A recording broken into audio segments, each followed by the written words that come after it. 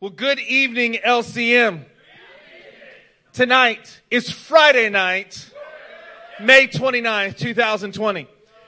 The truth is we are living in truly revelatory times, and it is so exhilarating for us to be here together. Amen. See, we're in a series called Going on the Offensive, where we're learning how to go full throttle, all out, wide open in the kingdom. We learned that level ground is what we are going to walk on, and if it's not there, it's what we are going to create in front of us because of the power of God. We're learning to have momentum in our walk, that no difficulty, no discouragement, no opposition for the enemy is going to stop us from moving forward. And last Sunday we learned how to have star power. Somebody say star power. Star power. Tonight, our sermon is going to be called Star Wars.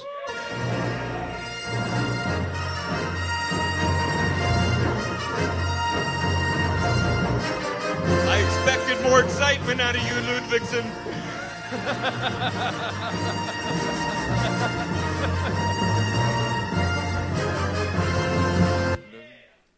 Oh, yeah. Well, speaking of going on the offensive and Star Wars, in our candlelight service on Wednesday night, most of you heard of some of the testimonies. Like Elder Charlie's heart. Yeah. He got a hyperdrive installed. What? Going at light speed. He's ready to make that level ground. His heart is back in rhythm, and he is as strong as ever. We also heard the testimony from Daniel and Randy Smith that they have received medical documentation verifying her healing, that she is cancer-free. Hallelujah! Come on! Judah and Sasha Stevens, they recently received word that the devilish reports of disability and deformity of their unborn son, Jehu, have been destroyed. Yeah. That Jehu is healthy. Amen. And on his way. In addition to these testimonies, Pastor Hutchinson was just blessed with a purchased building for the Remnant Church. I'm talking about a house big enough to live in, meet in, and 5 acres to build on. Come on. Saints, do you hear what God is doing in our midst? He's enabling us to take back spiritual and physical health. He's enabling us to take territory, which incidentally is what the biblical narrative and the Christian life are all about. It's the very thing that's happening here at LCM. Come on, somebody hallelujah in this house. Hallelujah! Y'all want to jump into the biblical text? Yes. We're going to go back to 740 BC and visit a prophet named Isaiah. When you find Isaiah, land on the 44th chapter in the 8th verse. Woo! Star Wars. Tonight is going to look a little bit more like a foundations meeting, which means we are intentionally going to feed you more than you can eat. That way you have something to take home and chew on. Amen. Amen. Isaiah 44 and verse 8. Do not tremble. Do not be afraid. Did I not proclaim this and foretell it long ago? You are my witnesses. Is there any God besides me? No. There is no other rock. I know not one. That's an incredible thing for an omniscient God to say, isn't it? All other lesser gods are demeaned to the point of being virtually non-existent when compared to our God, the Most High God of Israel. He's made the nation of Israel and you crazy, mysterious Gentile graft-ins witnesses of his wondrous power. He announced it in advance so that when it happens, you can say, yeah, I got that divine proclamation. I heard it and it did come to pass. Yeah. In other words, when God says it, that will settle it. It sure does. If only you have the faith and the courage to believe it and do it. What are we going to do, church? Believe it and do it. Saints, in this church, we meet almost every night in some form or fashion.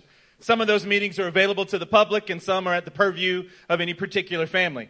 See, tonight as we begin, we're going to recap a few details from Star Power last Sunday. And then we'll move into new material for tonight with highlights from the Monday night's teaching on the Rephaim. Are y'all ready to go with us here? Yeah. We've put a lot of slides for you so you can capture information, so you can be able to see it as we're going through it. We're going to start with some gleanings from Star Power. We started on Sunday in Job 38, and it relates stars to angelic beings called B'nai Ha-Elohim, or sons of God, that were present before man at the foundations of the world. Yeah.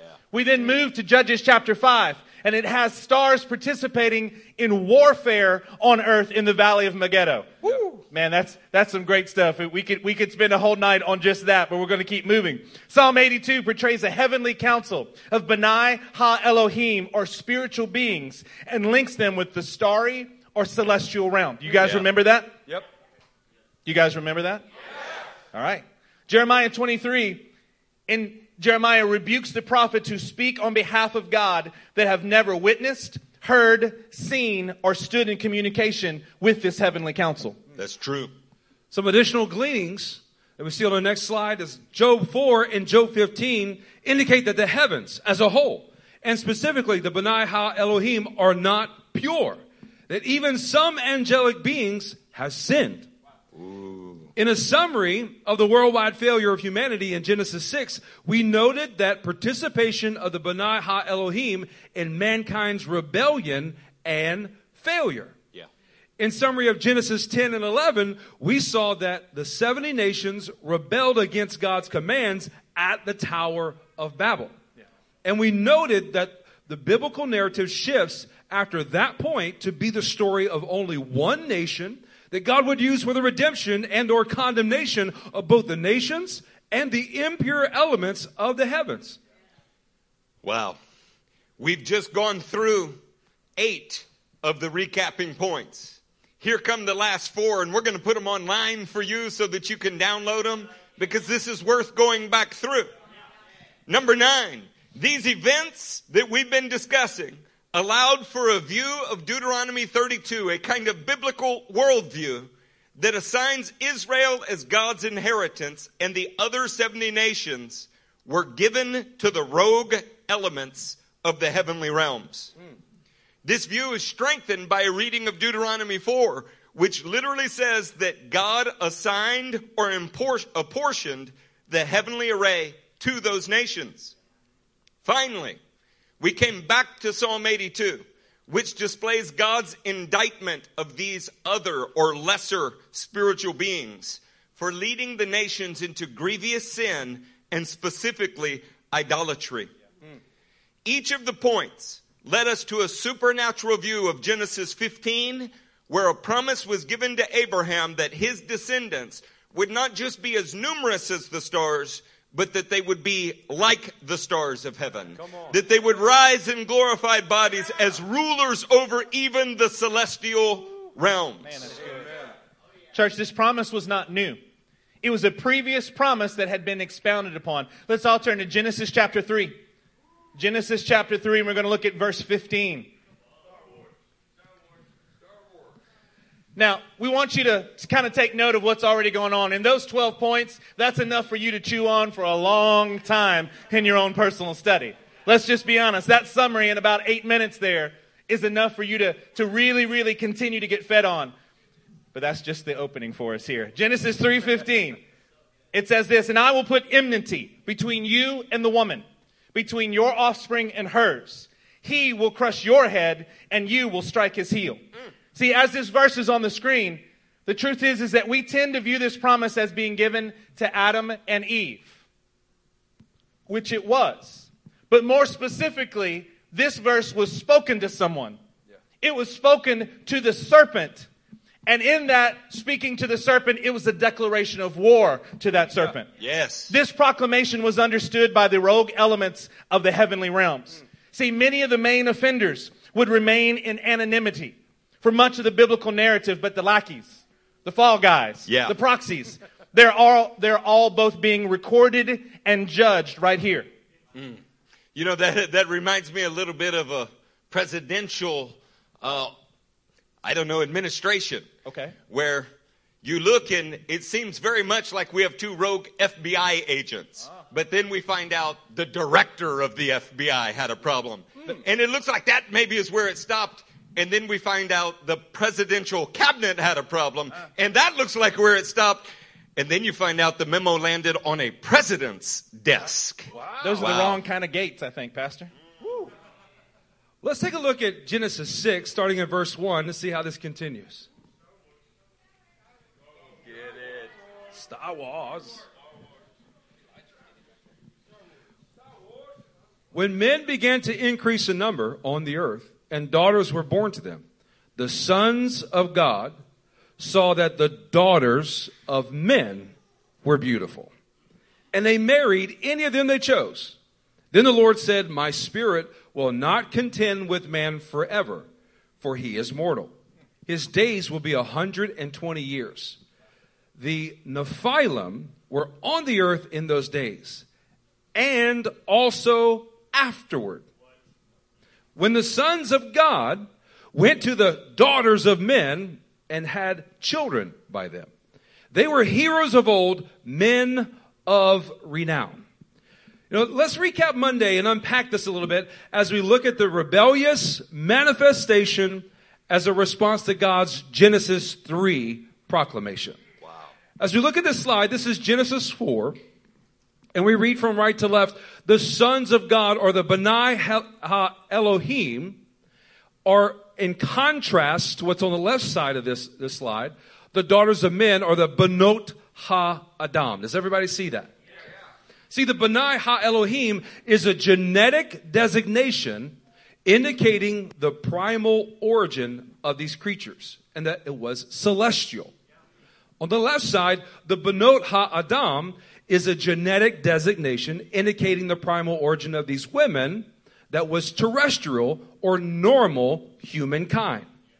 These terms of contrast were used to explain the hybrid offspring that resulted from this rebellious manifestation. Wow. Is that interesting? Yeah. Watch what happens when it goes to Greek. When we're talking about their hybrid offspring, Nephilim in Hebrew, the fallen ones, is what any good lexicon will say, comes from a Hebrew verb, nephal, meaning to fall or be cast down, to fall away or desert. But when the Hebrew-speaking people translated this around the year 300, when 70 of the finest scholars wanted the rest of the world to understand, they replaced the word Nephilim with gigantes, giants. Now, that's fascinating in and of itself. But gigantes does not originate from the term giant. It's translated giants. It actually originates from the root gigas, which means earthborn. See, this is why we're saying they're terms of contrast. That which was born in the heavens and that which was born on the earth. Another related word, geneges, is the same word used in Greek mythology for the Titans, wherever the Titans are being described. That gets very interesting because you probably recognize Genea, another Greek term for breed, race, or kind. This comes down to us in English as words like genes and genetics. They're from the very same root. Now, when you start to put this together, this view may seem too fantastic to be presumed as valid. But it was the dominant view of the first 4 centuries of the church fathers. Let's take a look at this next slide. Here are some of the early church fathers that believed exactly as we're teaching you tonight. Philo of Alexandria, Justin Martyr, Irenaeus, Tertullian, Ambrose, Julian. These are all some of the early church fathers that are affirming exactly what we're preaching and teaching to you tonight. You didn't want to talk about Lactanatius? No, sir, I did not. His mama didn't love him and didn't feed him right, you know. That's for the special lounge back in the back. Oh, so. He was a big baby. Well, this also, as we see in the next slide, you have views of angel in the BC era. This comes from the traditional rabbinical literature, the book of Enoch, the testimony of the 12 patriarchs, even Josephus, Flavius, and the Septuagint. You know, to illustrate only one of these ancient testimonies, let us read you the historical record from our main guy, Josephus. The reason we're going to do this is because when we say Book of Enoch, when we say Book of Yashar, you're like, oh yeah, that's weird internet stuff. But every pastor that you meet quotes Josephus when it suits them. Yes. It turns out they don't quote him when it doesn't suit them. Josephus, Antiquity of the Jews, this is in Book 1, and we're beginning in the 73rd verse. For many angels of God accompanied with women. That's a polite way to say it. And begat sons that proved unjust and despisers of all that was good, on account of the confidence they had in their own strength. For the tradition is that these men did what resembled the acts of those whom the Greek call giants. But Noah was very uneasy at what they did, and being displeased at their conduct, persuaded them to change their dispositions and their acts for the better. But seeing that they did not yield to him, but were slaves to their own wicked pleasures, he was afraid they would kill him, together with his wife and children, and those they had married. So he departed out of that land. Now God loved this man for his righteousness. Yet he not only condemned those other men for their wickedness, but was determined to kill the whole race of mankind, and to make another race. Somebody say another race. Another race. That should be pure from wickedness, and cutting short their lives and making their years not so many as they formerly lived, but 120 only. He turned the dry land into sea. Wow. See, as we move on from Genesis 6 and begin to point to the next worldwide rebellion, let us make one more note about these bastard children. These celestial, terrestrial hybrids. These abominations that were aimed at corrupting the divine proclamation that a human being would be born to crush celestial powers. Let's take a look at the next slide. These were also known as not only Nephilim or Nephilim, but they were known as men of renown. We've highlighted it for you there on the left from an interlinear passage. The word there is Shem. And you see the definition there on the right, a masculine noun meaning name or fame. You can interpret this as renown or reputation, for sure, men of renown. But they were seeking their own name. They were not seeking to lift up the name, the Hashem, the name of God. The primary motivation of this attempt was in reaction to the Genesis 3 and the celestial powers, their own desire to promote a name other than Yahweh God. Remembering that God wiped this from the face of the earth and chose Noah to reboot the human race. We'll move on to consider the proclamation given to Noah and then look at the rebellious manifestation that resulted from that. Let's look at Genesis 6:9. Genesis 6:9 says, this is the account of Noah. Noah was a righteous man. Say righteous. Righteous. Blameless among the people of his time. Say blameless. Blameless. And he walked with God. As we'll see in our next slide, on the left-hand side, we have righteous. Strong's number 6662. Sadiq. This is an adjective meaning just or righteous. And basically, in context, they're in accordance, walking in accordance with God's standards. On the right-hand side is blameless. Tamim. This is Strong's number 8549. As you see here, it's an adjective meaning blameless or complete, but in over half of its occurrences, it describes an animal to be sacrificed to the Lord, whether ram, bull, or lamb. See, God would wipe out all mankind and the hybrid problem because of its evil. The Lord would then reboot, start over with a family that was both morally upright and pure in their genetics. Somebody say pure. Pure. Pure as far as their moral behavior, and pure as far as their actual descent as a human being. Wow. The Lord then restates the Adamic mandate to Noah and his family. We're going to look at it as it's restated, but you remember this from Genesis 1, 26 and 28. It is the Adamic mandate to spread out all over the earth and spread God's image and be fruitful and multiply. The way that it was said to Noah starts here in Genesis 8:15. Then God said to Noah, come out of the ark, you and your wife and your sons and their wives. Bring out every kind of living creature that is with you, the birds, the animals, and all the creatures that move along the ground, so that they can multiply on the earth and be fruitful and increase in number upon it.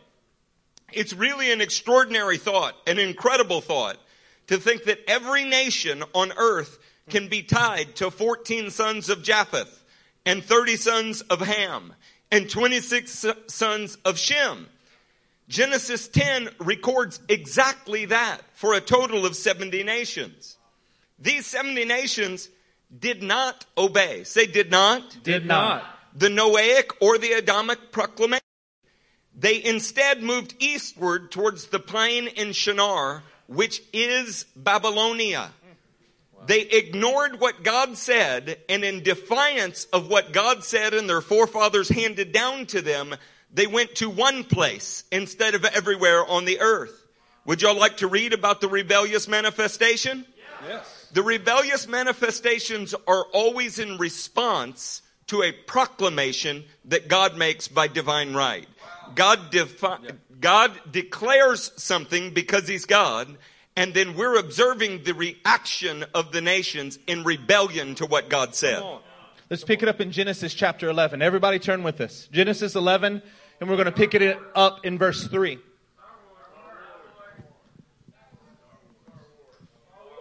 It says this: They said to each other, "Come, let's make bricks and bake them thoroughly." They used brick instead of stone and tar for mortar. Then they said, "Come, let us build ourselves a city." We built this city with a tower that reaches to the heavens, so that we may make a name for ourselves. Not a small proposition that they're proposing here. So that we can make a name for ourselves and not be scattered over the face of the whole earth. Wow. Can you hear it? Doing exactly the opposite of what God is proclaiming to them. But the Lord came down to see the city and the tower that the men were building. The Lord said, "If as one people, speaking the same language, they have begun to do this, then nothing they plan to do will be impossible for them. Come, let us go down and confuse their language, so they will not understand each other." So what did the Lord do? The Lord scattered them from there all over the earth, and they stopped building the city. That is why it was called Babel. Because there, somebody say there. There. The Lord confused the language of the whole world. From there, somebody say there. There. The Lord scattered them over the face of the whole earth. See, the Tower of Babel event was the second time. It was the second time mankind, the nations, had rejected Yahweh's rule as a whole in favor of honoring a name other than the Hashem. Twice mankind has heard God's proclamation and chose a rebellious manifestation in response to it. See, this event, like the previous one in Noah's day, involved heavenly beings other than the Lord. Let's consider this next slide that we have for you. In this next slide, we're reading from the book of Jashar, chapter 9, verse 31 and 32. And it says, "And they built the tower and the city. And they did this thing daily until many days and years were elapsed. And God said to the 70 angels who stood foremost before him, to those who were near to him, saying, Come, let us descend and confuse their tongues, that one man shall not understand the language of his neighbor. And they did so unto them." See, these angels, or B'nai Ha-Elohim, are part of the heavenly council that Yahweh finds fault with.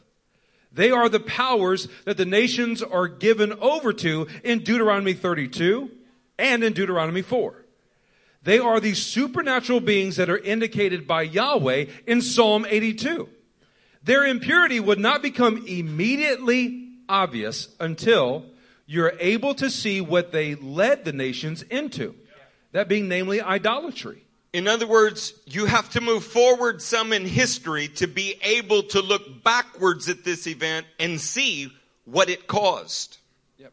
In fact, after the Babel event, the biblical narrative shifts dramatically from all mankind to only one man. His family and the nation Amen. that would come from Abram. It's kind of like there's a very clear biblical pattern here. In fact, Abram's family would be transformed into a nation that did not exist among the 70 nations in Genesis chapter 10. One that had not been disinherited or given over to rogue celestial powers. Amen. One that Yahweh himself would lead and call his very own heritage. The birth of this nation would be dependent upon a supernatural birth. Yeah. Come on. And a promised son. Amen. So we don't have time to go through each detail, the heptadic blessing given to Abraham. So we will fast forward to the star power proclamation that's given in Genesis chapter 15. As you're turning to Genesis 15, tell me, is this a common way to set up the biblical story? No. See, it's a whole lot easier to hand you a tract and tell you to raise a pinky while every eye is closed. But it's also cowardly and completely devoid of any understanding of what we're here to accomplish. Our goal in teaching you these things is so that you understand what we are headed for and what mankind has actually been tasked to accomplish. Yes. Yes. Yeah, do you want to understand that? Yeah. Amen. Let's get to Genesis 15:4. Then the word of Yahweh came to him. This man will not be your heir, but a son coming from your own body will be your heir. He took him outside. It's interesting when the word of God takes you somewhere, huh? Yeah. The word of God appears to him in a vision. He can see it, and the word of God takes him outside. I will let you guess at exactly who that is. He took him outside and said, look up at the heavens. Somebody say, look up. Look up. And count the stars. We act as if this verse is about counting the stars, but it's not where it starts. It starts with looking up at what the heavens are like, if indeed you can count them. Then he said, so shall your offspring be. Notice he didn't say, so you'll have as many sons as there are stars. He said, so shall your offspring be. It's only half the truth to say that he would have as many as the stars. That is in the Peshat. But what is implied here is that your offspring will be like the stars of heaven. Yep. You know what's beautiful? As crazy as all of that sounds to you and me, Abram believed the Lord. And he credited it to him as righteousness. Yeah. Now you think the craziest thing that happened in Abraham's life is he was asked to sacrifice his son and he went to obey. I would say that his crazy faith started way before that.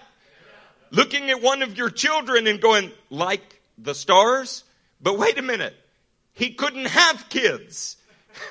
He had to look at what God was going to birth in him, and he couldn't even have children and say, not only am I going to have one, he's going to be like the heavens. And he believed the Lord. That's incredible. The Lord's divine proclamation was not only about the number of Abram's offspring, but more importantly, it was about their glorification. They would be like stars. This is the beginning of what we have titled Star Wars. This promise was restated to each of the patriarchs of the nation of Israel. And according to Hebrews 11:19, and I would encourage you to write that down, Abram's faith was in the resurrection to accomplish it. Yeah. We say he had faith to go offer his son Isaac. He had faith to leave his home. All those things were faith. You have no idea how deep his faith actually was. He believed that his offspring were destined to become like the sons of God in the heavens. Come on. Wow. And so he was willing to obey God, even if it meant killing his son, because the promise was based on a son becoming immortal, resurrected, glorified. Yeah. By the way, the writer of Hebrews says that plainly, and somehow or another it's missed. Yep. Like each of the divine proclamations that are made, a rebellious manifestation is anticipated in the very same chapter. All you have to do is slide your finger down to Genesis 15:13. It says this, then the Lord said to him, know for certain. What is that like when God looks at you and says, know for certain? Just like when Jesus said, verily, verily, I say unto you. There you go. Know for certain that your descendants will be strangers in a country not their own. and they will be enslaved and mistreated 400 years. But I will punish the nation they serve as slaves, and afterward they will come out with great possessions. You, however, will go to your fathers in peace and be buried at a good old age. In the 4th generation, your descendants will come back here. Where's here? Israel. Is in Israel. Your descendants will come back here, for the sin of the Amorites has not yet reached its full measure. Wow. See, the Lord laid out a timeline giving both Abram and the starry celestial realm time to prepare for and react to what Yahweh declared. See, God's not afraid of what the enemy's doing. He's declaring it ahead of time. While you're thinking about that, I want you to understand he can accomplish more than one thing at one time. Yeah. He can both be holding the Amorites for judgment, and he can be allowing his sons to go into Egypt because he plans to have a great exodus from Egypt. God is able to do more than one thing at one time. And here he's forecasting it. Imagine what it would be like to be a heavenly power in opposition to this, and he's telling you plainly, and you still can't stop him. Saints, do you remember the phrase from Genesis 6:4 that says, and also afterwards? That is because the Nephilim problem would take center stage in this Star Wars. Now, we're not talking about Anakin Skywalker. We're talking about the Anakim. Let's refresh your memory. Let's refresh your memory on the conquest of the land. As we look at this next slide, it starts with Numbers 13:33, where it says, we saw the Nephilim there. The descendants of Anak come from the Nephilim. We seem like grasshoppers in our own eyes. Not in the David Carradine kind of way either. No. And we looked the same to them. In addition to this, Deuteronomy 2:10-11 says, the Emites used to live there, a people strong and numerous, and as tall as the Anakites. Like the Anakites, they too were considered Rephaites. But the Moabites called them Emites.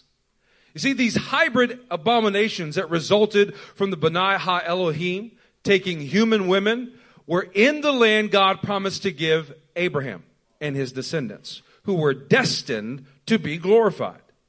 Ahiman, Shishai, and Talmai are specifically named in the text in Moses' day and Joshua's as being huge obstacles to having entered the land.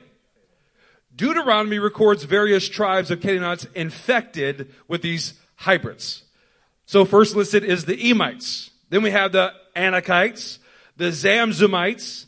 And when you look at Deuteronomy chapters 2 and 3, but the most specific most prolific name is Rephaim, or Rephaites, the descendants of Rapha. So if you survey Deuteronomy 2 and 3, you can list the tribes side by side and see how they're compared. And there is a direct link between the Anakim, the Nephilim, and the Rephaim. And the Rephaim becomes the predominant name that they're known as throughout biblical history. It's really that straightforward. And honestly, a 6th grader can do it. It's just that we tend to read over these lists of names and we're like, yeah, the HIVites, the Kenizzites, the Perizzites, and you just move on as fast as you drive through the Montrose. Look, as we continue in our Star Wars, now is a good time to make yourself a note that you want the recording from Monday night's foundation. It was a study of 1 Chronicles 18-20, and it will give you more insight into these topics, but we want to refresh a few with different scriptures that will help you understand them. Let's go to Isaiah 26. We're going to be in verse 12. Are you having a good time yet?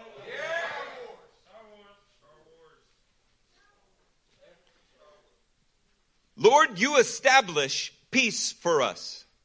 All that we have accomplished, you have done for us. When you start to think about the complexity of the heavenly realms now, that statement takes on a whole nother meaning. Yeah. The other nations have lesser spiritual deities that have led them astray, and they do it for things like, maybe if I kill my kid, you'll give us better crops. This this nation is trusting the Lord and the Lord alone, and he's accomplished extraordinary things for them, and they're acknowledging everything that's been done, you have done for us. You and not some other God. Amen. Oh Lord, our God. Say our God. Our God. This is, you have to picture children around the table and the neighbor is over and the children are saying, that's our daddy, not yours. See, this nation is the heritage of the Lord, and they're calling him our God because they feel a possessive attachment to him and him to them as opposed to the other nations. O Lord, our God. Other lords. In Hebrew, that's other Adonim. Other masters. O Lord, our God, other lords besides you have ruled over us. But your Hashem alone do we honor. Isaiah is contrasting Israel's devotion to the name, character, authority, reputation of the Lord to the other nations and their gods that are not concerned about the name of the Lord, but making a name for themselves. Yeah. They, those rulers that ruled over them, they are now dead. Muerte, gone, mut in Hebrew. They are now dead. They live no more. Those departed spirits, or in Hebrew, those Rephaim, do not rise.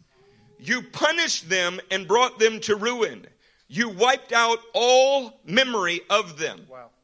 You have enlarged the nation, O Lord. You have enlarged the nation. You have gained glory for yourself. You have extended all the borders of the land.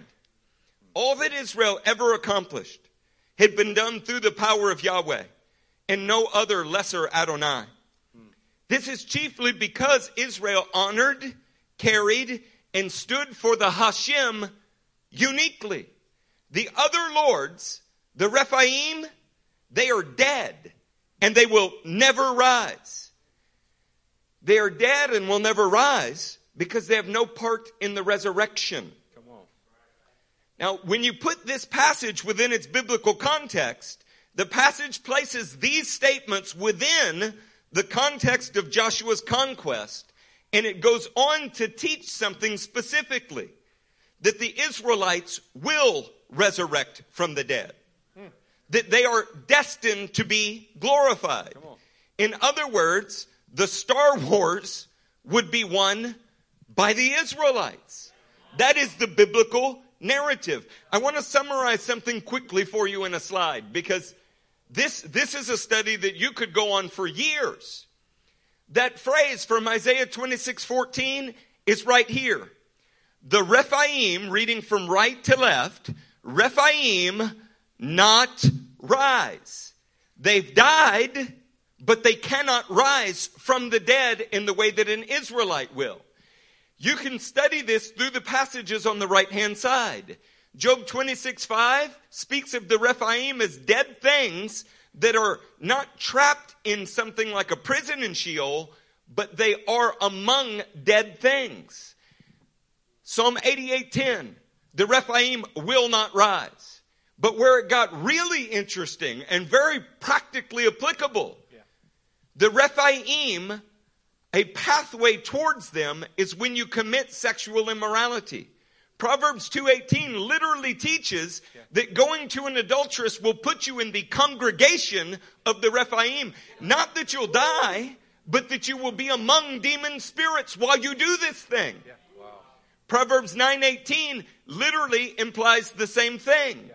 Isaiah 14, everybody thinks describes the fall of Satan, and they're wrong. And it's okay. You have the right to be wrong if you want to. It's actually about the ruler of Babylon, and the spirits of the Rephaim are astir because he has fallen and he's become as weak as they are. Yeah. Except in the passage, ruler is plural. They are excited that these other rulers that perhaps tricked them into doing what they did are now receiving the same kind of treatment that they got. You've never seen a kid spanked and he's happy when his brother gets spanked too, have you? Yeah, I've seen that. By the time you read Rephaim in 26:19, Isaiah 26:19, there is such a distinction between what is happening with Israel and what's happening with the Rephaim that the passage is clearly telling you Israelites will rise from the dead, but the earth is going to miscarry, expel, throw out. The actual Hebrew word is nephal, like Nephilim. It will expel the Rephaim. That's a crazy thought, isn't it? Yes. The book of Enoch speaks about these events. Now, I know when you hear Enoch and Yashar, you think, wait, those are apocryphal. Actually, they're pseudepigraphia. In other words, it's not that the writing itself is false. It's that the author is unknown. The author cannot be attested to in the same way as the other works can be. But I want to clue you in on something. We're quoting them with the same veracity that you would quote a commentary. Because even if they are falsely attributed to Enoch or falsely attributed to Yashar in the 2nd century BC, they are telling you what the Jewish people are talking about in the 200 years approaching Jesus. In other words, it's cluing you into the worldview and what they thought about Nephilim, what they thought about Genesis 6, what they thought about the world that they lived in. Church, in each one of these slides, if you're not noticing, we've actually put for you where we found this information. It's documented there where we are finding this information. So as you download these offline, you can go back and see these as well. Look at the book of Enoch in chapter 15. It says this, "And now the giants who are produced from the spirits and flesh shall be called evil spirits upon the earth, and on the earth shall be their dwelling.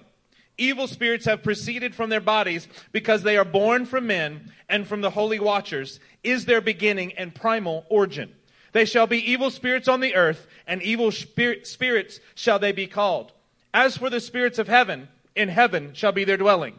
But as for the spirits of the earth, which were born upon the earth, on the earth shall be their dwelling. And the spirits of the giants afflict, oppress, destroy, attack, do battle, and work destruction on the earth, and cause trouble. They take no food, but nevertheless they're hangry. They're hungry and thirsty, and they cause offenses." Wow. "And these spirits shall rise up against the children of men and against the women, because they have proceeded from them." See, saints, so that you don't get lost in these details, we're summarizing hours upon hours of teachings for you, of previous teachings just in the last few days. We want you to look at this next slide for a moment, and we're going to summarize that Genesis chapter 6 gives us 3 categories, 3 races, 3 groupings of beings, and we want to show those to you now. The 3 categories in Genesis 6 is that 1, we have the daughters of men. That is the Benot HaAdam. Secondly, the sons of God, the Benai HaElohim. And thirdly, the Nephilim, or the hybrid offspring. See, normal human offspring died in the flood and then faces standard biblical judgment, right? Many of the sons of God that defected were placed into Tartarus, although it was clearly not all the sons of God. There were still groups that were loyal and still later defections. The Nephilim and Rephaim are disembodied demonic spirits, whether they died in the flood or during Moses' conquest, Joshua's conquest, or during time of David's ultimate victory. Yeah, it was a problem that persisted, and there were many stages of their eradication. I want to look at Deuteronomy 32 again. And I would love to teach on the entire chapter, but there's so much new material that we want to get to. We're simply refreshing your memory. When you look at that first verse, it clearly addresses the inhabitants of the heavens and the earth. Normal Hebrew parallelism, poetic style of Hebrew writing, would have the second sentence mirror the first and say essentially the same things with different words. This doesn't. Give ear, O heavens, and I will speak. Let the earth hear the words of my mouth. Okay, we're addressing 2 different groups of people with the same words from the same mouth. That's the intention of Moses speaking here. Verses 8 and 9. When the Most High gave to the nations their inheritance, when he divided mankind, he fixed the borders of the people according to the number of the sons of God. But the Lord's portion, his spoil of war, is his people, Jacob, his allotted heritage. Verses 8 and 9 should be understood as a reference to the worldwide rebellion at the Tower of Babel. What is becoming clear from studying these passages is that Yahweh gave the disobedient nations over to their desires, and he placed them under the dominion of other spiritual beings. This is exactly the line of thought that Paul has in Romans 1, where people are given over to their own sensuality to receive in themselves the penalty for their perversion. Now, at the same time that Yahweh did this, he disinherited them, and he raised up Israel as his own heritage, his portion or spoils of war.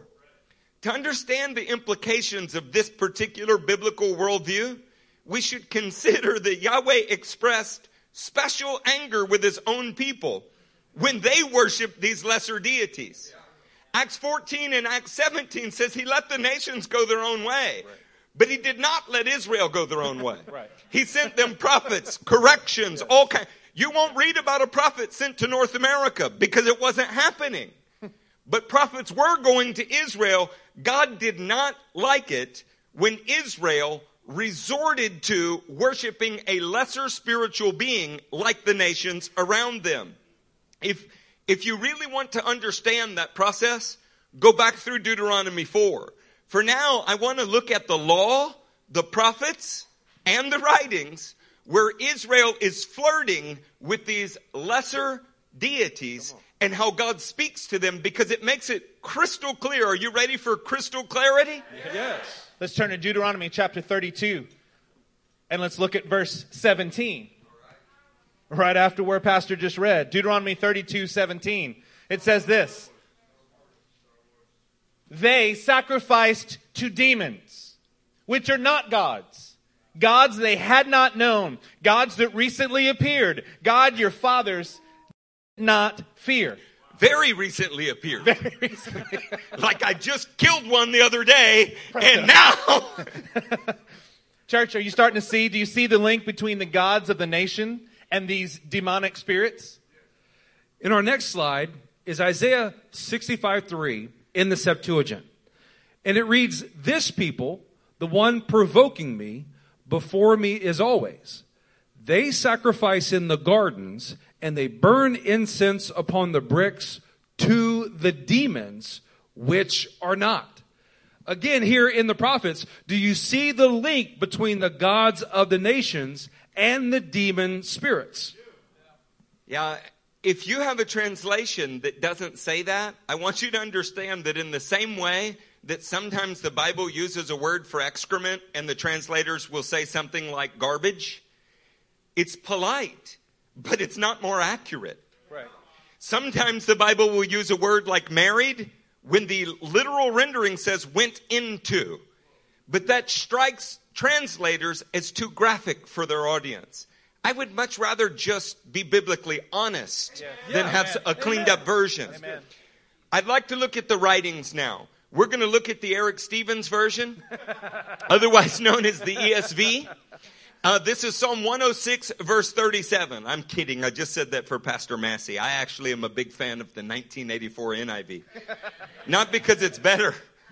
It's just familiar to me. That's right, so we know the best. I like to be able to find the verses I'm looking for. Star Wars, verse 37. They sacrificed their sons and their daughters to the demons. They poured out innocent blood, the blood of their sons and daughters, whom they sacrificed to the idols of Canaan. And the land was polluted with blood. Can you imagine what Yahweh thought when those who he calls out of Egypt, I've called my son, he's talking about his offspring, took their offspring to lesser deities and sacrificed their own children to them? What a slap in the face. Do you see the link between the gods of the nations and demon spirits? Yeah. When you're thinking of the heavenly hierarchy, when you're thinking of our topic, Star Wars, or principalities in general, I want to give you a few hints.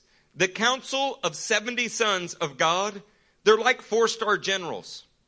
And the reason that I say that is all over the Bible, there's 10,000 times 10,000 angels, but they come in many different rankings. These 70 seem to be among the highest rankings. And some are loyal and some are not.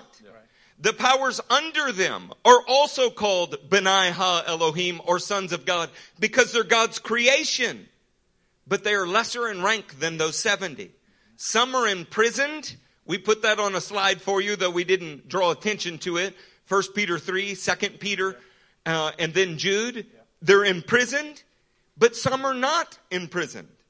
The hybrid offspring they produced are demons. And they are roaming freely and causing havoc on the planet. Church, all of this makes Joshua's conquest so much more interesting. Yeah. Let's take a look at this next slide. And we're summarizing King Og. Everybody say Og. Og. Of Bashan. Say Bashan. Bashan. See, here we see in Joshua chapter 12 and verses 4 and 5, we learn that Og of Bashan is the last of the Rephaites. See, Joshua broke the power of the Rephaim and destroyed their bodies. Og was the last of the earthly kings of these hybrids. That's what Joshua 12 teaches us.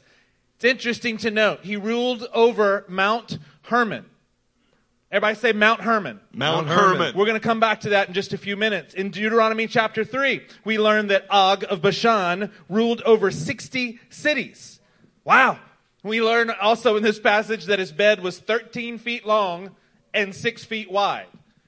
Next time you get a king-size bed, you have to be more clear. Is it a Rephaim king-size bed or just a king-size bed? That's even bigger than the California king, right? Although the same moral quality. Exactly. California. Is it still a California king or are they now California queens? I think it's all the same. Hey, I just came from the left coast. You can boo all you want, but it's true. They've transcended.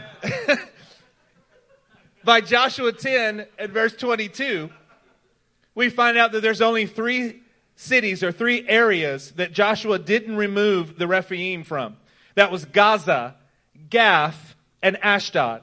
See, these were the only 3 places where the hybrids were left when Joshua was finished with his work. You know, Pastor just listed the 3 areas that Joshua didn't remove the Rephaim. It was Gaza, Gath, and Ashdod. And our next slide comes from 1 Samuel 17:40. And what we have here is a listing, starting with Goliath, but also his 4 brothers that came from Gath. And what began with Joshua, as you can see, David started to finish that same work. And it wasn't just David, but it was also and all of his mighty men that finished that work, destroying these Rephaim that came from the region of Gath. Come on. Look, we have a lot to get to, but that slide is so good that it's worth saying. When David was a young man, he picked up the stones to kill them all. Yeah, he did. You ever been young and full of confidence? Yes. The next group, Ishbi Benob. Abishai had to save David's life. Yeah. The further you go in this race, the more you will find out you need your brothers. Amen. Amen. And what David couldn't accomplish by himself, as great as he was, David and 4 of his friends, they got it done. Amen. Yeah, man. This is what LCM is actually all about, right here. Amen. Look, as we move to the Newer Testament, where did Og rule over? Bashan. Yeah, it's funny. What do you have to think to name your kid? What shall his name be? Og. Og. Og. I don't know. I picture his mama as a wildebeest. But in any case, he might have just been ugly. He was very ugly. As we move into the Newer Testament, I want you to keep in mind that he ruled over Hermon. That's an important word. Let's look at the book of Enoch, chapter 6. And it came to pass, when the children of men had multiplied in those days, were born unto them beautiful and comely daughters. And the angels, the children of heaven, saw and lusted after them, and said to one another, Come, let us choose us wives from among the children of men, and beget us children. Then Simjaza, who was their leader, said unto them, I fear ye will not indeed agree to do this deed, and I alone shall have to pay the penalty of a great sin. And they all answered him and said, let us all swear an oath, and all bind ourselves by mutual imprecations not to abandon this plan, but to do this thing. Then swear they all together and bound themselves by mutual imprecations upon it. And they were in all 200. How many defectors are we talking about? 200. Who descended in the days of Jared on the summit of Mount Hermon. Wow. And they called it Mount Hermon because they had sworn and bound themselves by mutual imprecations upon it. Hermon got its name because of an evil devotion to corrupt the human race. Wow. Wow. The goal was that Messiah would not be born. Hermon, biblically, is the site of Baal worship. In fact, it shows up in the Bible several times as Baal Hermon throughout the biblical narrative. Pastor Wade's going to show you how the Hitchcock Bible Name Dictionary defines it. Take a look at this next slide. Hermon, anathema. Not a word that we use all the time, so it helped us out even further. It's a place that is devoted to destruction. See, Mount Hermon is linguistically related to the peoples that were devoted to destruction in the Israelite campaigns into the Promised Land. This is essential in understanding the Older Testament as a whole. God wanted to wipe out even the memory of the bastard son spirits trying to prevent Messiah from appearing. See, in fact, the text repeatedly says, Yahweh devoted these towns, these peoples, these items to destruction. The word there in the Hebrew is cherem. It is a derivative. It is closely related to the word Hermon. Mount Hermon was the landing spot for the first defection of the B'nai Ha Elohim, and it was a part of Og's kingdom, who was the last of the kings of the Rephaim, and they were still embodied. Now, we're turning towards Matthew 16. But at this point in the message, we should explain our homiletic. Yeah. Our homiletic is Star Wars because of the nature of the battle between Abraham's offspring and the angelic offspring that sought to prevent their glorification. But there was another reason. Yeah. I'm sure most of you recognize that George Lucas borrowed biblical names and themes in order to build the characters and settings in the Star Wars saga. Names like Anakin, like Endor. As in Witch of Endor. Right. And many, many others. So we thought that we would return the favor to Mr. Lucas. Yeah. Episode 1, The Phantom Menace. This is Genesis 3 through 6. This is where we literally got our first disembodied spirits. Episode 2, Attack of the Clones. This is where we are dealing with not human offspring between Noah and David. Episode 3, Revenge of the Sith. This is Satan working behind the scenes, but you never get to see him. He's just like a hologram in the distance somewhere. Episode 4, New Hope. This is the birth of Jesus Christ. Yep. Episode 5, The Empire Strikes Back. This is the crucifixion. Yes. Episode 6, Return of the Jedi. This is the second coming that we're all waiting for. Now we put question marks next to the last 3 episodes. There's a reason for that. Force Awakens? No, we never lost him. His name is the Holy Spirit and he's not a force. He's the personage. Last Jedi, we're not cessationists. No. And we still disciple. There can't be a Last Jedi. DCD. Rise of Skywalker, are you kidding me? Our hero has already risen and is definitely not a woman. See, tonight, in addition to understanding biblical principles, you're also gaining insight into the reasons that these last 3 episodes were so terrible. All right. Yep.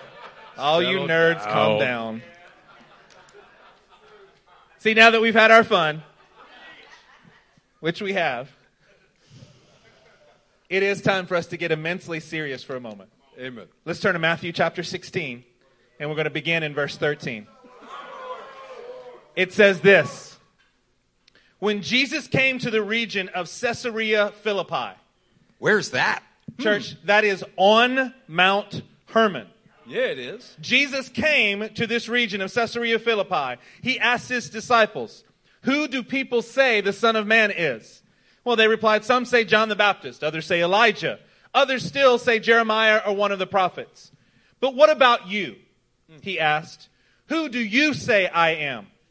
Simon Peter answered, "You are the Christ. You are the Son of the living God." Amen. Yep. Jesus replied, "Blessed are you, Simon, son of Jonah, for this was not revealed to you by man, but by my Father in heaven. And I tell you that you are Peter, and on this rock I will build my church, and the gates of Hades will not overcome it." Come on. Yeah. Now see, you got to understand what's going on here, church. Jesus intentionally took his talmudim to a very specific place for Peter to get a special revelation. Yeah. He didn't do this by accident. He had a purpose in this. He took them to the gates of hell on Mount Hermon for many reasons. Let me help you to understand just a few of them. See, it was there on Mount Hermon that Augustus had a temple and claimed to be the Son of God right there on Mount Hermon where they were standing. Yeah. Pan had a temple there and sacrificed children in a cave right here where Jesus is standing on Mount Hermon. Yep. Og, the last king of the Rephaim, he ruled there in Mount Hermon. This was the original site of the angelic defection that we've talked to you so much about tonight.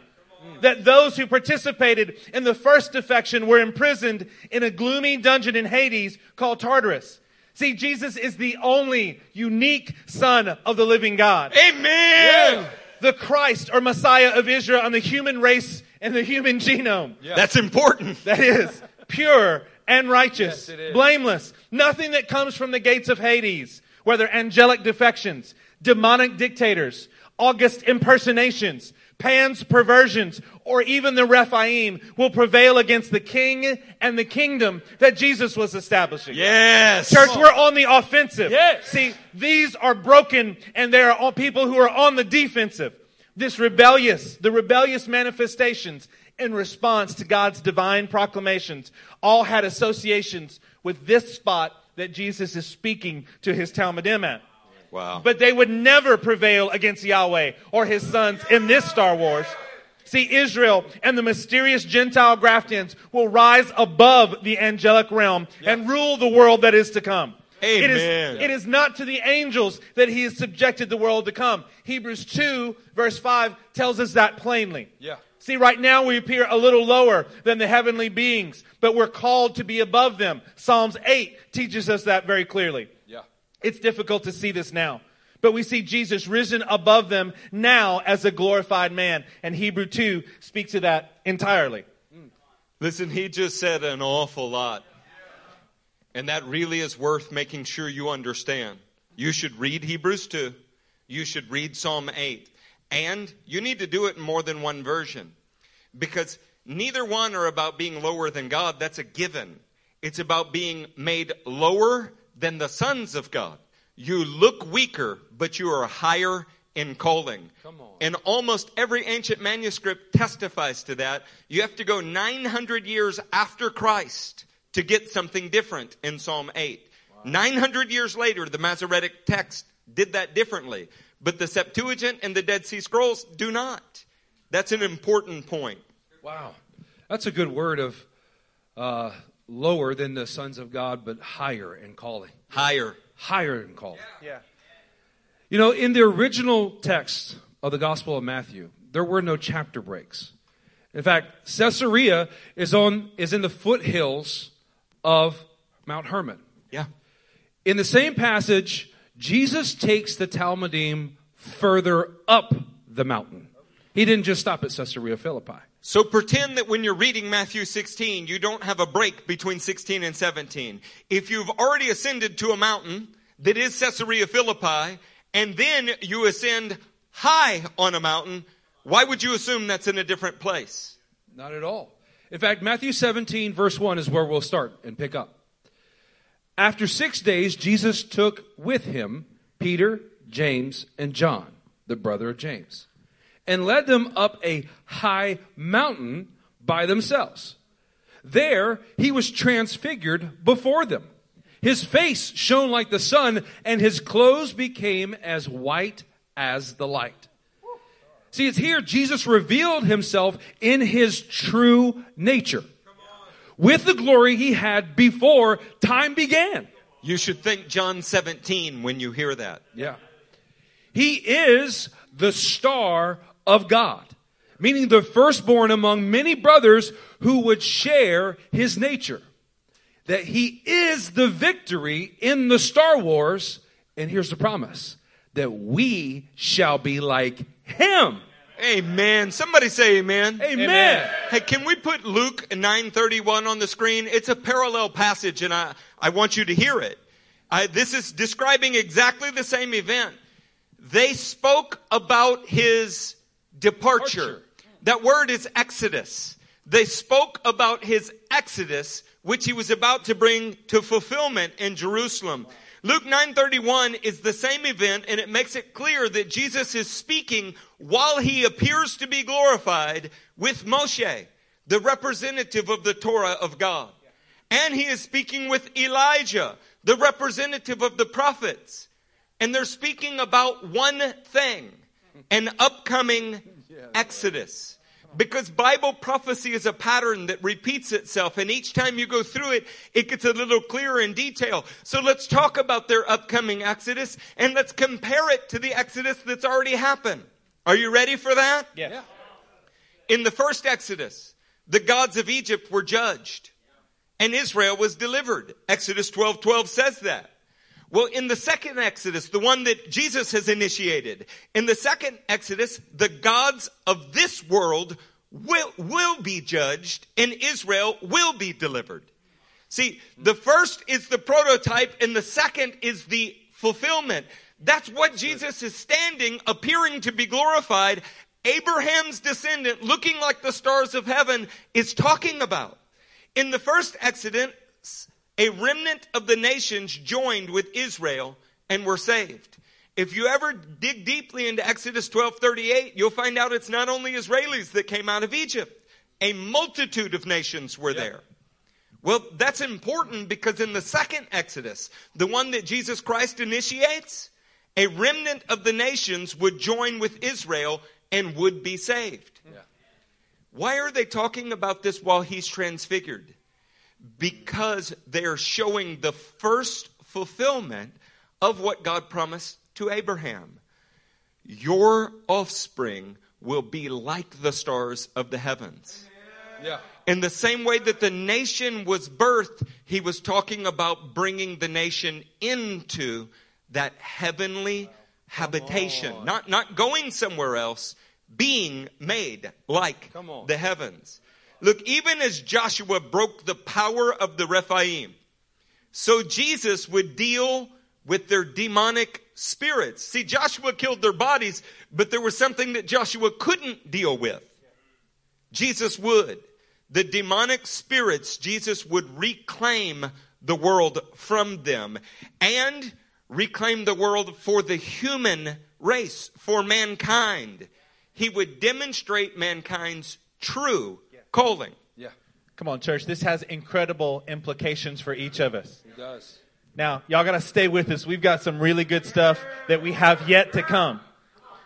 These are the most incredible passages that we can read for you. As we're laying this groundwork, it is so that you understand a bigger perspective, a bigger picture. You're not just getting saved because you raised your hand. There is a purpose. There is a call. There is something much larger than what you are envisioning with your natural eyes. And we're trying to open that up to you tonight. Turn with us to Matthew chapter 4 to see how Jesus is doing this. Matthew 4 and verse 17.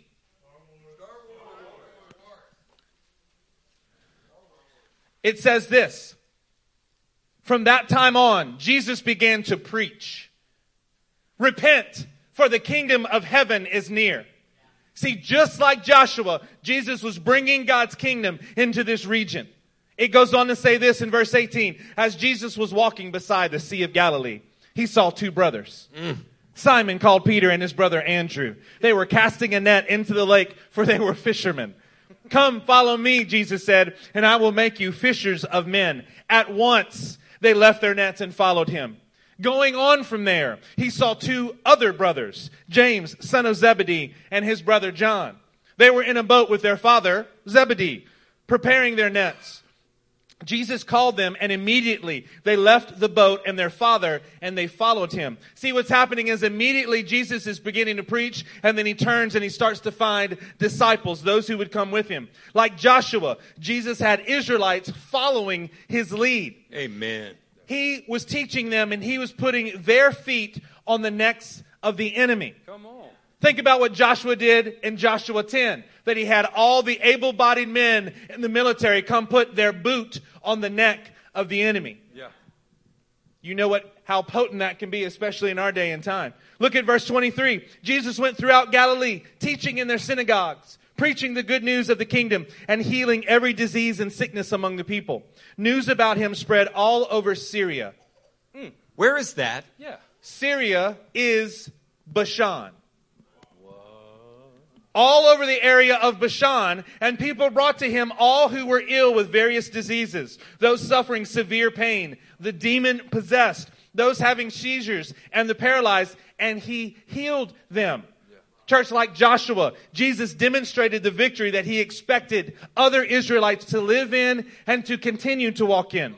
Jesus was restoring mankind's role to correctly witness the image of God all over the earth, and he was starting there in Israel. Why was it important for Jesus to cast out demons? Why was that important? He is showing that mankind, not God, that's without question, that mankind was given authority over spiritual powers.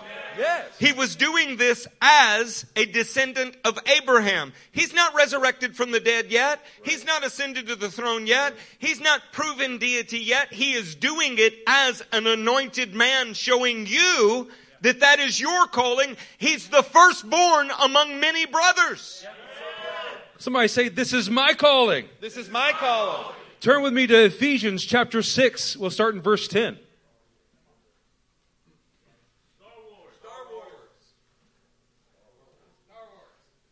Finally, be strong in the Lord and in his mighty power. Put on the full armor of God so that you can take your stand against the devil's schemes. For our struggle is not against flesh and blood.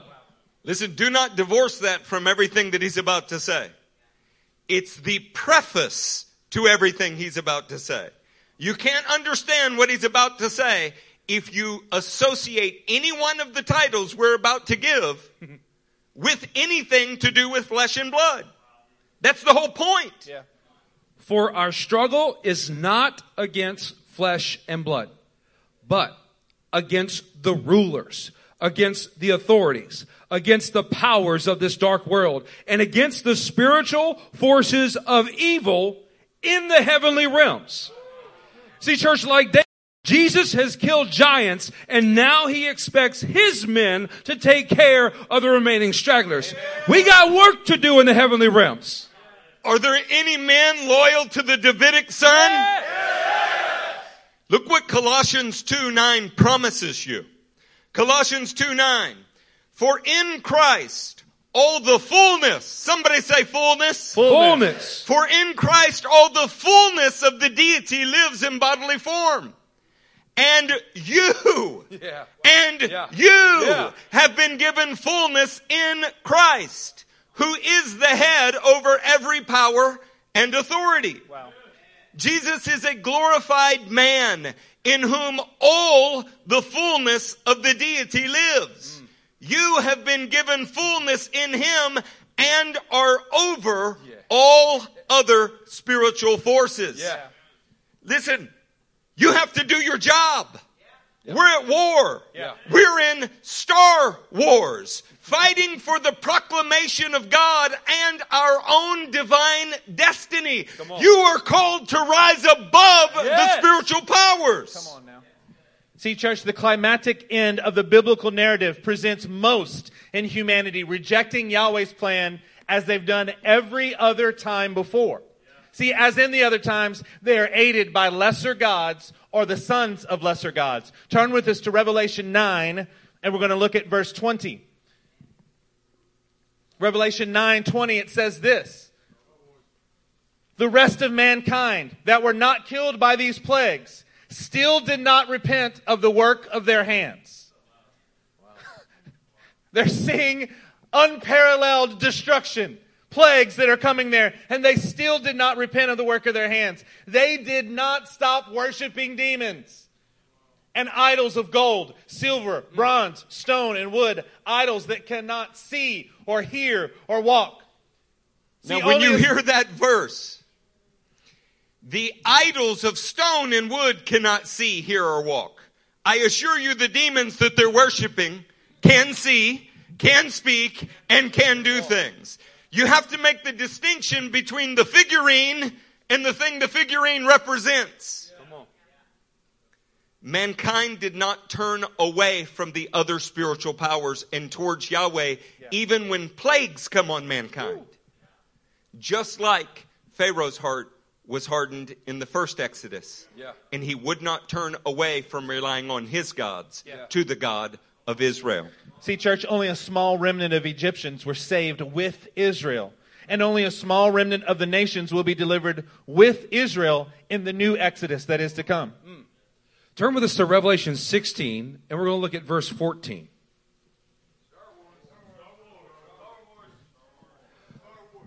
Verse 14 says this.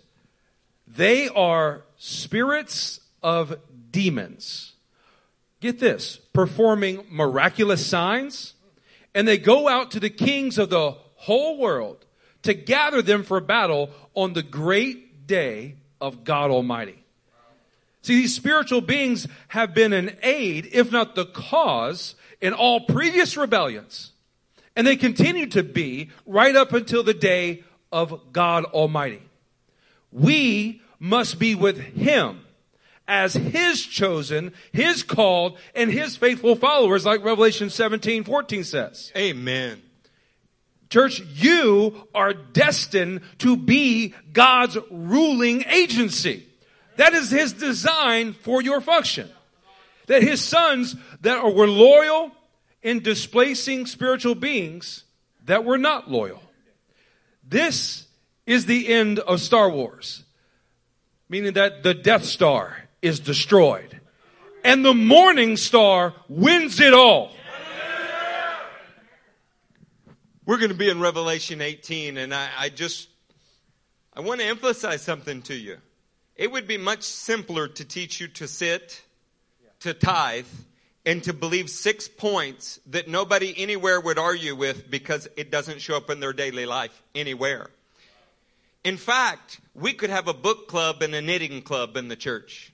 We could sit around and make stained glass windows if that's what we wanted to do. And most of the so-called Christian world is content to do that. But it won't do anything to actually advance God's kingdom. Right. It won't do anything to help you actually achieve the call to which God has given you as a member of the human race. Yeah. We are called to rule and reign the creation. Amen. You will never convince me that people that cannot rule and reign over themselves will rule and reign with Jesus because they handed in a decision card. Wow. You'll never convince me of that. Okay? You talk about ballot harvesting and voter fraud.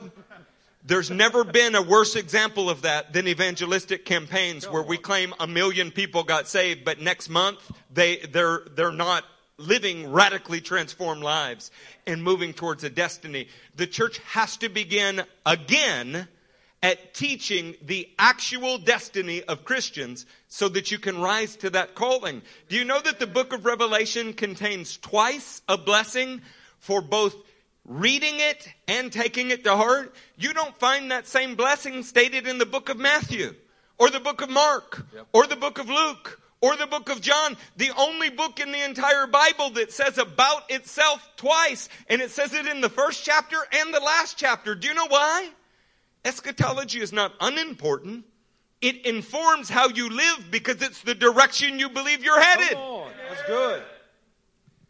We're not trying to be sensational for the point of being sensational.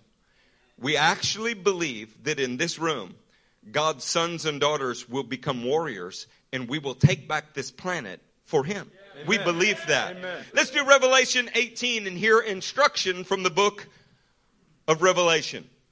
Beginning in verse 2.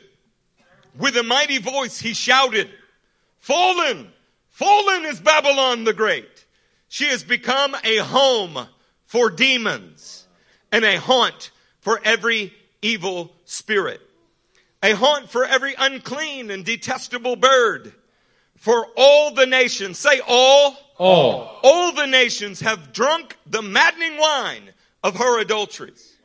The kings of the earth have committed adultery with her, and the merchants of the earth grew rich from her excessive luxuries. Then I heard another voice from heaven say, "Come out of her, my people, so that you will not share in her sins, so that you will not receive any of her," what's that word? Plagues. Almost like we have an Exodus happening, huh?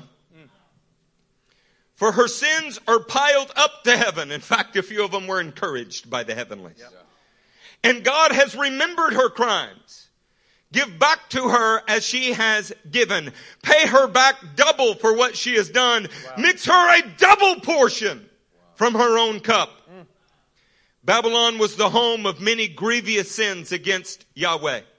Starting at the Tower of Babel, which was in the plain of Shinar or Babylonia, and continuing through the biblical narrative all the way to Revelation 18. But the gods of Babylon and the bastard offspring lose to the loyal sons of God in the Star Wars saga. Now, I have one more thing to point to about this. We keep using a word that you don't hear in church a great deal. And that's a shame. I think we should reclaim vocabulary and not surrender it to hell. Do you know how the first century writers referred to demon spirits? They called them bastard spirits. In Jewish literature, that's what they're called. The same way you learned a few weeks ago that a tare planted in a field was referred to as bastard wheat. They had no problem recognizing that a person's legitimacy, a spiritual power's legitimacy, had to do with loyalty to the only one and true Father. And that if that is not your highest ideal, your highest priority, then you are illegitimate. And this is behind Jesus looking at somebody going, "Your father is the devil." Yeah. It's the same train of thought.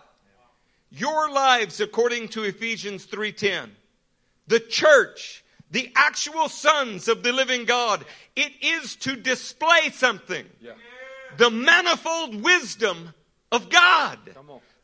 And we're supposed to be displaying it to the rulers and authorities in the heavenly realms. Yeah, this is not about witnessing and handing out tracts on the street corner, as great as that is. It's about what your life is displaying in loyalty to your Father, because there are disloyal spiritual beings that are watching your every move. Wow. And you were created weaker than them, but you are called higher than them. Yeah. And that in and of itself speaks a message. It's like when the little guy prevails over the larger guy. Come on. Which is why we love the story of David and Goliath. You just had absolutely no idea the extent to which the little guy was prevailing over the big guy. It had so much less to do with stature and everything to do with a demonically bred being facing an actual human being that, because he trusted God, was his son, and he overcame the one that was a bastard son because he would not trust.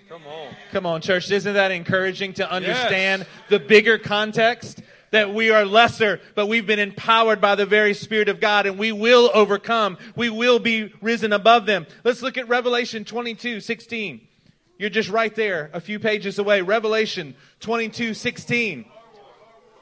It says this, I, Jesus, have sent my angel to give you this testimony for the churches. I am the root and the offspring of David and, somebody say, and the bright morning star.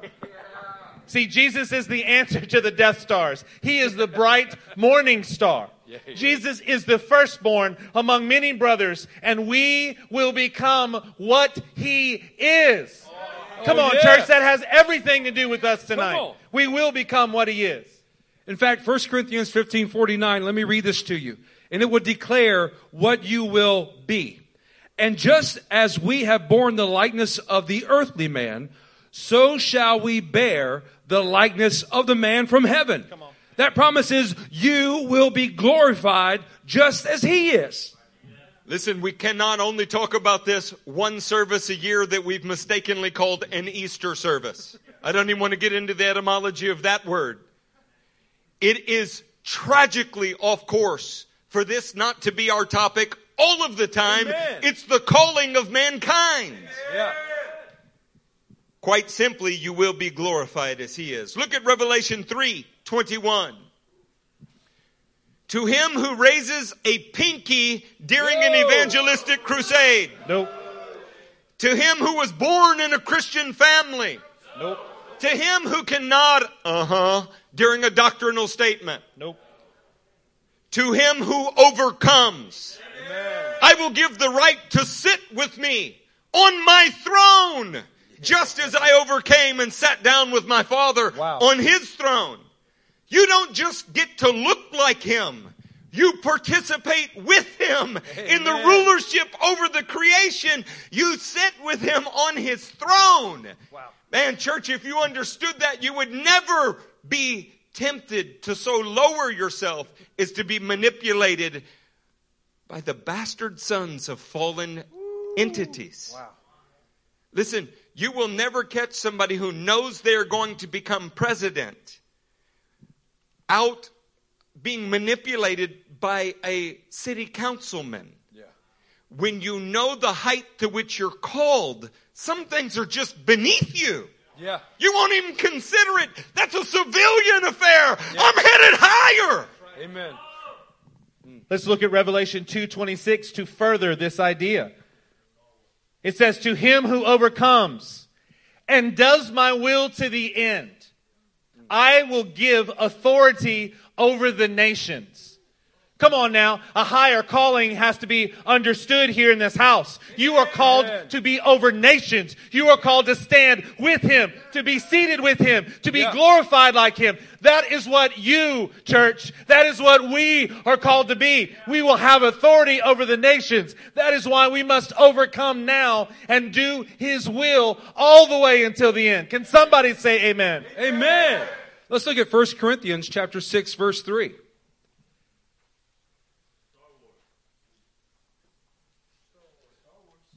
Do you not know that we will judge angels? How much more the things of this life? So we have this higher calling to walk in the authority, to walk in the confidence that the King of Kings has bestowed upon us. That we walk with that authority in our hand, that we will judge even the angels in the heavenly realms. And we must walk around with confidence in it. I want you to understand that the Corinthian church was not predominantly a Jewish church.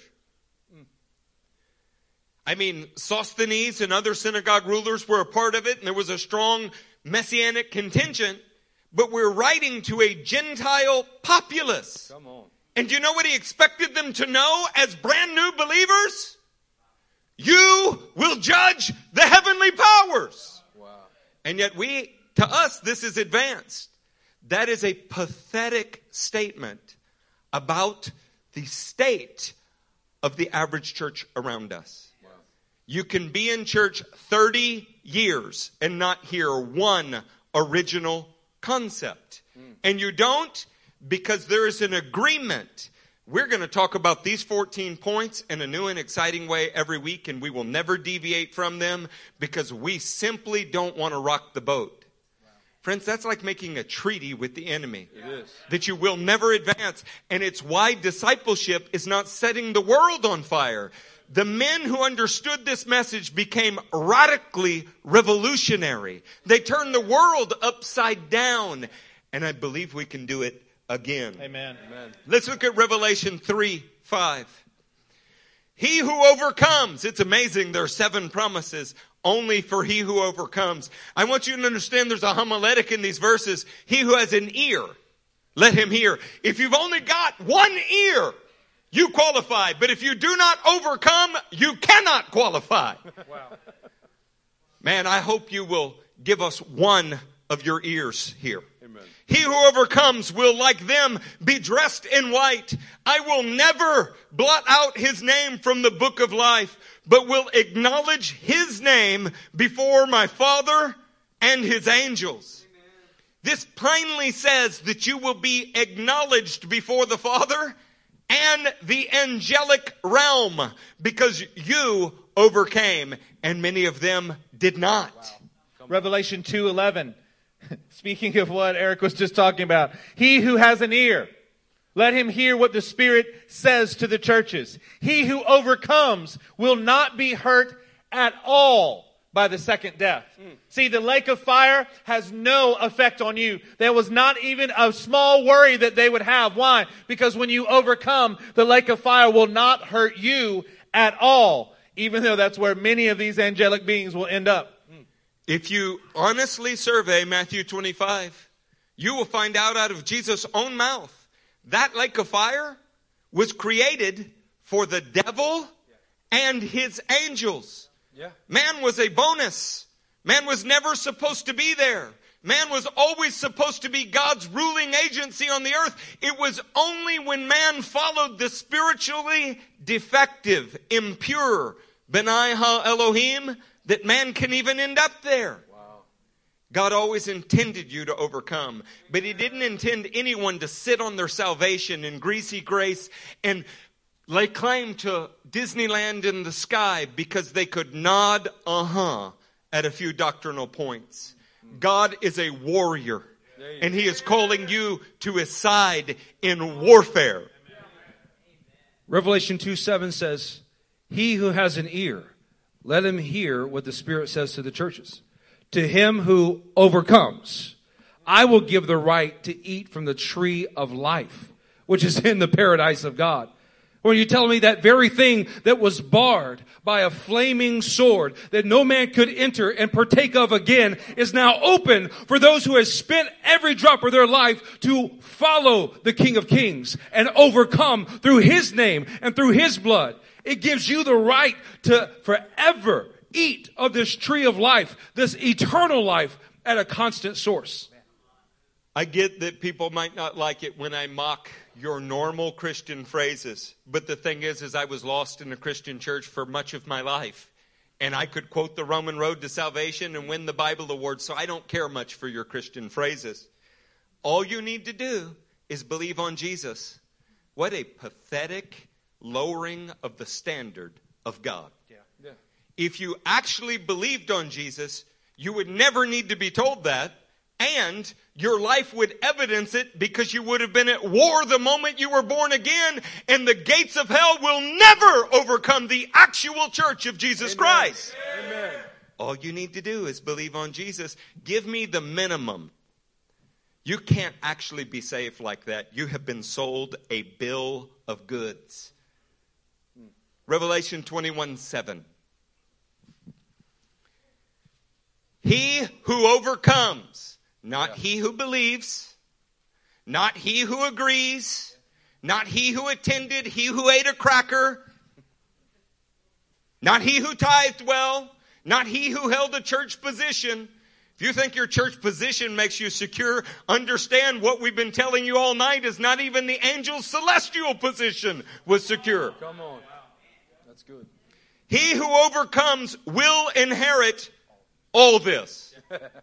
Everything described prior to Revelation 21. The bride of Christ, the new Jerusalem, the world that is being made into God's image, the new heaven and the new earth. He who overcomes will inherit all of this. And you've been told all your life that the goal of Christianity is to die and go to heaven. No, it's to live as you're dying now and be raised like a star of the heavens on the earth and inherit it. Our Father who art in heaven, hallowed be thy name. Thy kingdom come. Not us get the hell out of here. Your kingdom come. Not us escape. John 17, my prayer is not that you take them out of the world, but that you protect them from the evil one. Wow. When did the church get its tail between its legs? Wow. Maybe when we started letting pansy pastors lead us. Because they had an academic degree rather than an authentic experience with Jesus Christ. He who overcomes will inherit all this. And I will be his God. And he will be my son. What is the mark of a son of God? He overcomes. There he does. That's what we're exhorting you to. You are called to overcome. Amen. Not hide like a little ferret in a hole from the devil and his minions. You're to be on the offensive. Amen. You're a son of God. Take it to the enemy and hit him until he doesn't rise. Drive him out of your house. Amen. Amen. Church, do you hear how ridiculous it is for us to walk around with offense, with our sensibilities ever being in question? See, we are sons and daughters of God. We must rise and be like them. Look at 1 John chapter 3. 1 John chapter 3. Our God is a God of war. He is a warrior, and we must reflect him. I'm going to say it again because you need to hear it. If you are constantly walking around in offense, oh, Pastor, I'm not offended for me. I'm just offended for someone else. Those are demonic thoughts that are troubling you, that are washing over you. That's not what sons of God do. Pastor, I'm not offended for me. I'm offended for someone else. My friend, the Rephaim. I'm hanging out in their congregation. I'm talking to them. They're meddling in my heart. I'm actually offended for my friend, the Rephaim. Oh, you can't see him? It's okay. I am conversing with him. Flirting, maybe. Church, don't lose this as we get ready to close tonight. Don't you lose what we're saying to you. We've given you an overwhelming amount of information that you can take and keep on studying. You need to. You need to come back and listen to this again. But don't let your offenses, wives. Don't let your offenses, husbands.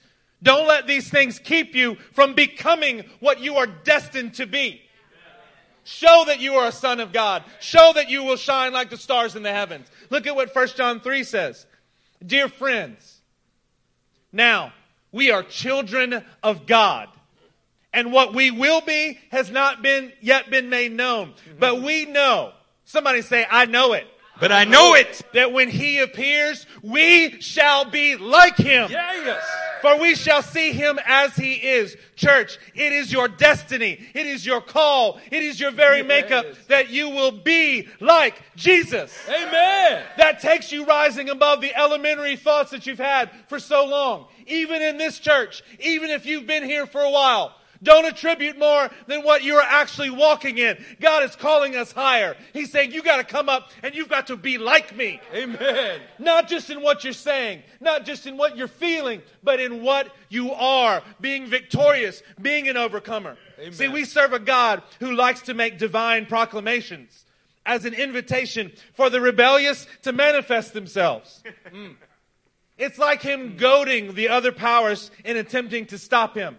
He's saying, I'm going to make this group of people, those who will overcome and do my will to the end, I will make them like me. Now bring your best. Come on, demonic hordes. I'm saying these people, I'm calling them, do your best. Yeah. Because I can make them just like me. Yeah. See, he knows they can't stop us. Look at how Paul describes this, the end game of God. This has nothing to do with Thanos. Let's turn to 1 Corinthians 15 and verse 24.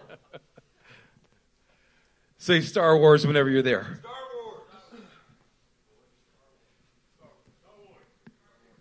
Verse 24.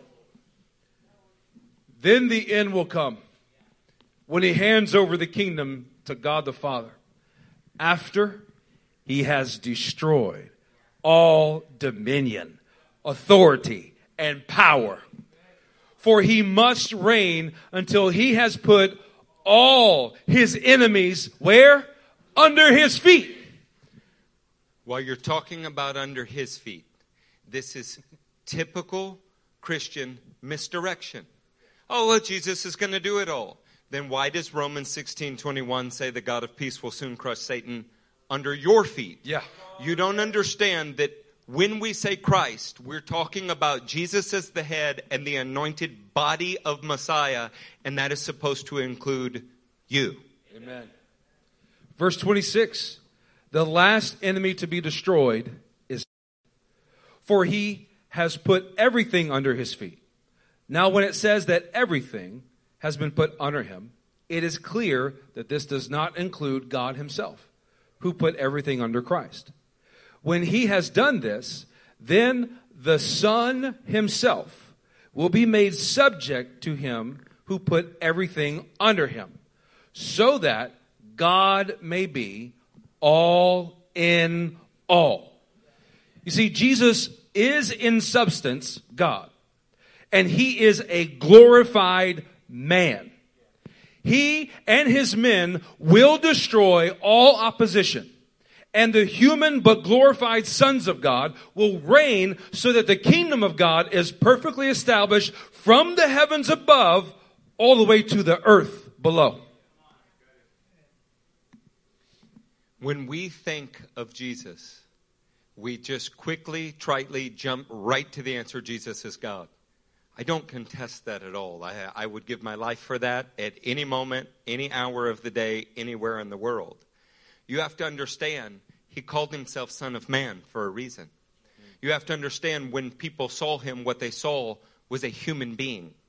And the point of Corinthians 15 is that God used a human being, someone born of a woman, to bring everything in the creation into subjection to the Father.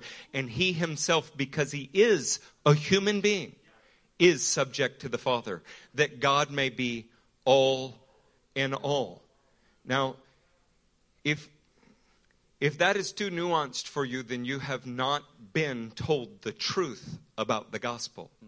The truth about the gospel is that the fullness of the deity lives in Jesus. Yes, he is deity. He is divine. But he is also a human being, and the first one to set the example of what you are to become. He did it by his own merit. Yeah. You do it by his merited righteousness to you. We've reached the place where we're at the end of a message. And I want to start back, or would rather finish where we started. I'd like to take another look at Isaiah 44.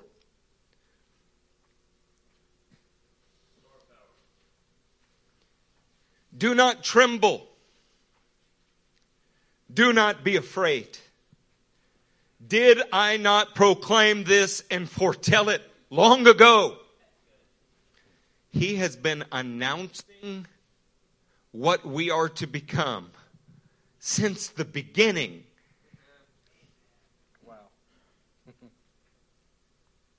You LCM, Amen. you One Association, you're my witnesses, he says. Wow. Now, of course, this was originally spoken to Israel. And it was a mystery you could be a part. God wants witnesses that what he said would happen did happen, and it happened in them. Is there any God besides me? No. There is no other rock I know, not one. He wants a people that honor his Hashem and could care nothing for the gods of this world. Wow. Now, that's an easy thing to say if you don't really actually think they exist.